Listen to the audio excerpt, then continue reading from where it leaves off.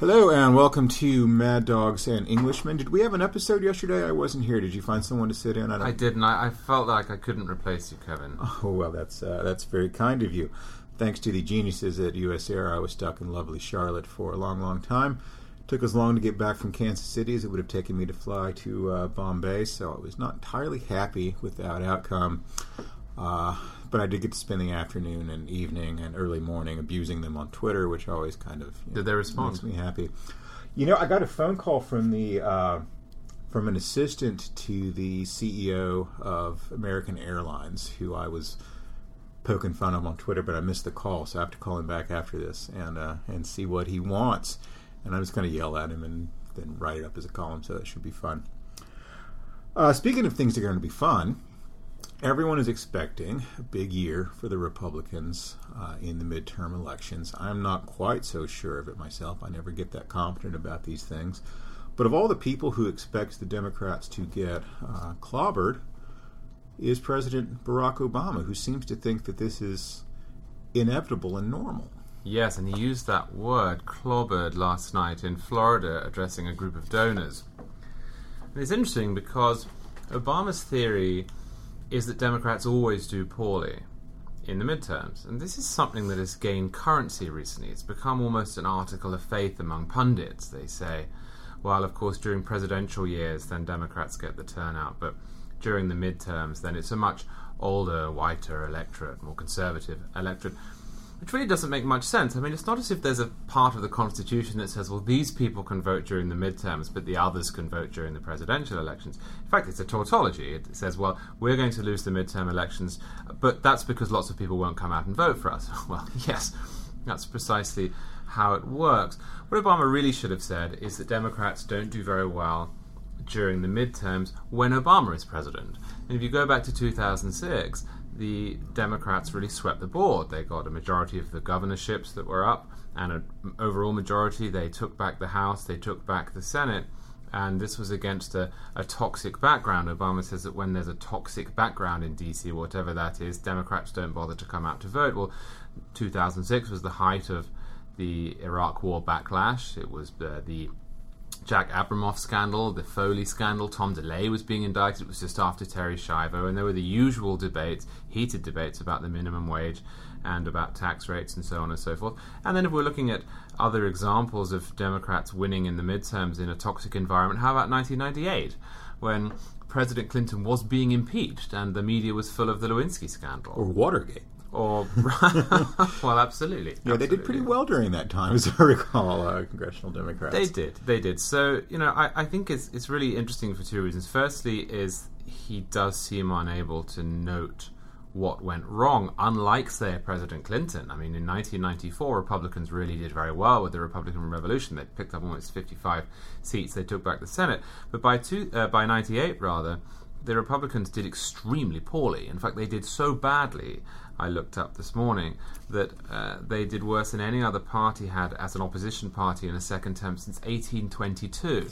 Now, what do you think might have changed? Could it be that Bill Clinton, having been shalloped, to use the president's term, changed course? Could it be that his healthcare bill failed, people were angry, that his gun bill went into effect, that his tax raise went into effect, and then he moved to the right, signed welfare reform, and said the era of big government is over, and basically left the economy alone, which then boomed? And could it be that in this case President Obama is the problem, and that it's not that Democrats have a problem per se, it's that Democrats have a problem while Obama is in the Oval Office? Yeah, the thing about Obama is that he's obviously not a dumb guy. He's a very bright guy. Sure. But he's not as smart a guy as Bill Clinton. No. And Bill Clinton's intelligence, among other things, was partly based in the fact that he understood what was wrong with Bill Clinton, both as a person, which was a lot, and as a politician, and he could self-correct.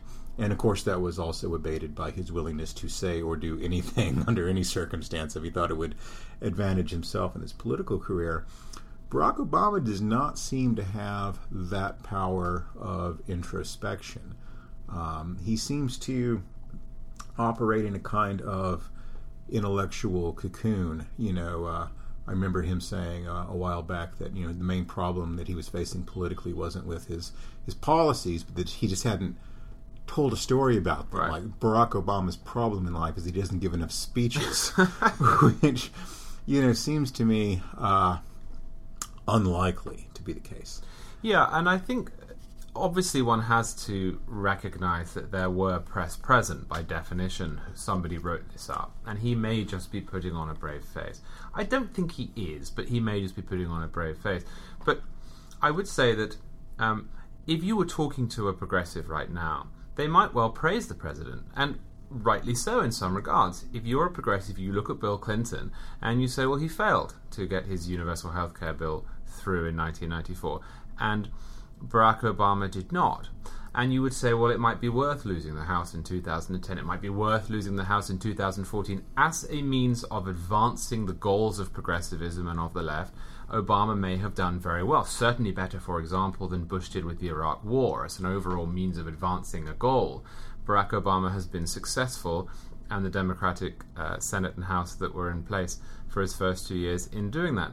But there's a flip side to that, which is that you then have to accept, but it's very unpopular, and we're just going to have to absorb all of these losses because long term we think we need to get this in case. And I never hear that sort of acknowledgement from the president. It seems that he honestly believes that there's some insidious, magical, amorphous force out there that is stopping him from being able to win, and that's simply not the case. Like it's just the weather. Right. Just some weird on the fact off years. of life. Yeah. Anyhow, that's the news from last night, and now we want to lighten it up a bit and talk about abortion. Yeah. I'll have a piece on, I guess, Saturday morning about abortion and some of the myths and rhetoric attached to it. And something that I get a lot, and something I got today on Twitter from a reader. I was writing a piece about Rand Paul, and he wanted to know why I didn't talk more about Rand Paul's views about abortion, because Senator Paul is very pro-life, and admirably so. And this particular reader seemed to think that his pro-life views were at odds with his typically libertarian leanings on things. And of course, I myself get this sometimes as well. How can you be someone who is, so in favor of individual rights and individual liberties in so many other circumstances, right, but not in the case of when a woman decides whether she's going to have an abortion or not? And this is one of the great instances of question begging in all of American politics. That people say, well, it's a woman's life, it's a woman's body, it's her choice. And if I thought that were true, if I thought it were just her life, and Sure. if I thought it were just her body, then I'm fine. Just like I think people ought to be legally allowed to smoke crack. I don't think it's necessarily a good idea. But of course, that's really the question: is it one life? Is it one body? And the more I've looked at the issue over the years, the more strongly I'm convinced that's not the case. So, I argue to people that I'm not pro-life in spite of otherwise being libertarian, but because I'm otherwise libertarian. And if we're going to have a society that's based on real protection of individual rights and real protection of individual liberties, it has to start with the fundamental one, which is the right to life. And you can't have real freedom that's based on violence, and violence done to innocent and defenseless parties. You just can't have it. The comparison between abortion and slavery and the abolition of the two is sometimes overdone. I would agree. I mean, there are different sorts of issues in important ways, but I think they're alike in the sense that they both pointed to a contradiction underlying our political order that eventually has to be sorted out. Yeah, and when it comes to debating, we talked about Rand Paul recently, and we talked about this libertarian wing. There's a lazy shorthand for, I think, drug policy, gay marriage, and abortion, which is social issues. Mm-hmm. And I've never been convinced that gay marriage and drug policy and abortion belong in remotely the same group, for a number of reasons that I won't get into here. But abortion in particular, the question with abortion, and you see this, funnily enough, in how the hardcore left talks about abortion, which is to never call it abortion or to mention what it is at all, Right. has successfully changed the question over time to things such as, well, Do you want a child growing up with a mother that doesn't want it? Do you want a child growing up in poverty? How will this affect global warming? Crime, and so on and so forth. And they're all interesting questions in the same way as would we be able to cut the welfare rolls if we murdered the bottom 5% of the population is an interesting question in a vacuum. But the ultimate question that has to be asked, and the only important question as far as I'm concerned, is do you believe that the child is alive? Now, I can respect people, I think they're wrong, but I can respect people who say, no, I do not believe it's alive. Therefore, I can also, in a perverse and sick way, respect people who say, yes, I think it's alive, but I think I'm much more important and I'm a vandal, at least for their honesty. Well, that is essentially Camille Paglia's position. Right. It's that, yes, it's alive, and yes, I have the right to end it because I am woman, hear me roar, or whatever. Right, but this endless women's choice, women's rights, women's reproductive health, so on and so forth. There was an article that went around yesterday that got an awful lot of attention from the cognoscenti, and it said, well, if men were pregnant rather than women, would we even be having this debate? And there's immediately all of these glib responses. No, of course we wouldn't. There'd be no debate at all. Well, if the debate was, is the child a human being, it would be precisely the same debate as it is with women. Yeah, and that's, sort of a typical, not to go to all, rhetorical analysis today, but a typical sort of ad hoc kind of argument. Well, men can't get pregnant, ergo you don't get to have an opinion on this. Or, you're a white middle-class guy, therefore you don't know what it's like to be poor and black. Mm-hmm. And the problem with this is that it actually translates into real political decisions, where you've got the president saying, well, I'm going to pick justices for the Supreme Court and judges for the federal courts based on these sorts of criteria, which are essentially ad hominem criteria. What sort of person are you? Are you black? Are you brown? Are you a wise Latina? Do you know what it's like to be a teenage mother? And that sort of thing.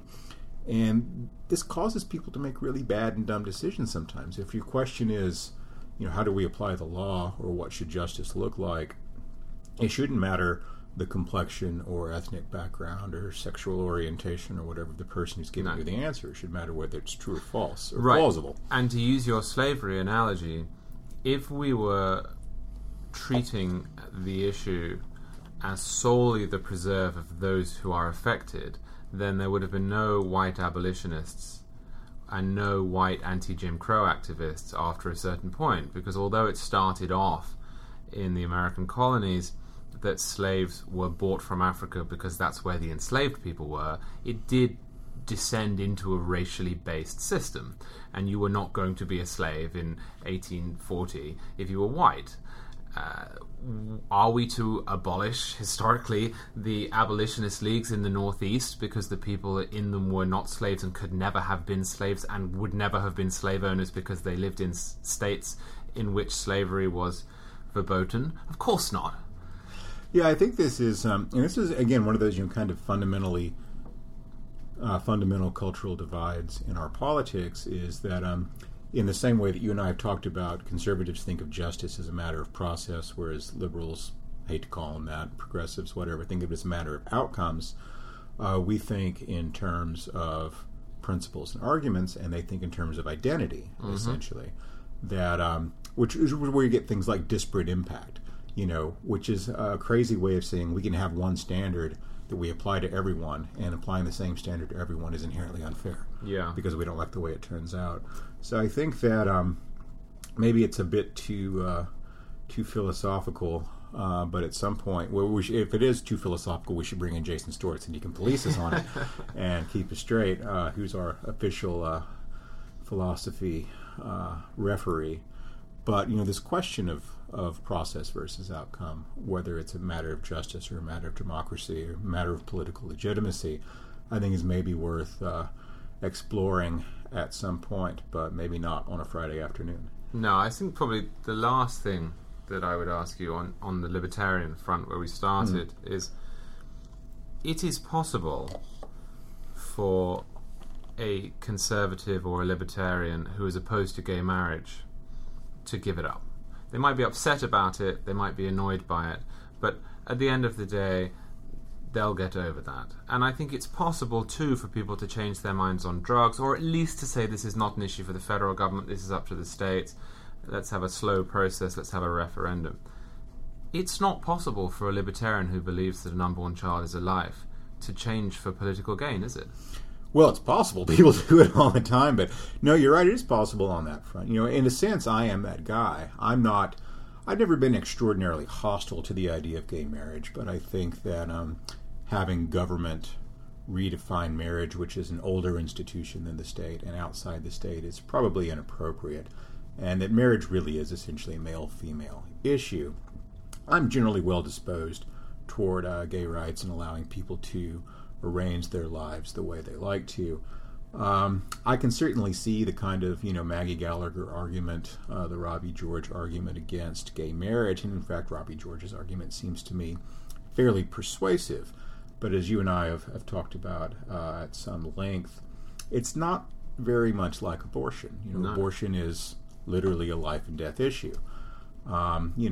Whether gay people can get married in an age of no-fault divorce and universal illegitimacy, and in which marriage is such a minor and degraded institution to start with, is a pretty small issue. Right. And when people on the other side charge that people who are opposed to gay marriage are motivated mainly by anti-gay animus, I think that is unfair. It's not that it's entirely untrue. It's true of some people. Obviously, some people are. One of them just died. Fred Phelps. Oh yeah, and and someone was talking the other day about protesting at Fred Phelps' funeral, and what they wanted to do was hold up placards that said "God loves even Fred Phelps." And I hope that's what happens, but they ignore him. But that's not what happened. I don't think. Yeah, that's kind of horrible, and man, that's a bummer of a thing to end the discussion on. Should we talk about something else for 2 seconds, just to wash the taste of Fred Phelps out of our mouths? Well, we can reflect happily on it being Friday, yeah, and therefore the day before the weekend. Well, I can tell you I was recently in Kansas City, as I was talking about getting back from my flight. And have you ever been there? I have not. Kansas City is a lovely place. It's one of those underrated American cities because it's kind of in the middle and it's not close to very much. And it's partly in Missouri and partly in Kansas, which aren't two states that really tend to get anyone excited. But it's like sort of a manageable Chicago. Okay. Yeah, it's a small place with kind of a compact urban downtown. They've got dozens of theaters there. It's got more theaters than any city I've seen outside of New York, probably. And a lot of music venues, and of course it's famous for its barbecue and such things. I was giving a speech down there at the Kansas City Public Library, which was kind enough to host me, and we had 200 people came out for it or something. Wow, that's like great. That. So yeah, it was a lot of fun. So a thank you to Kansas City, which is a much nicer way to end things than what we were going to end it on. And we will talk to you Monday. That's very Beatles, isn't it? Thank you, Kansas City.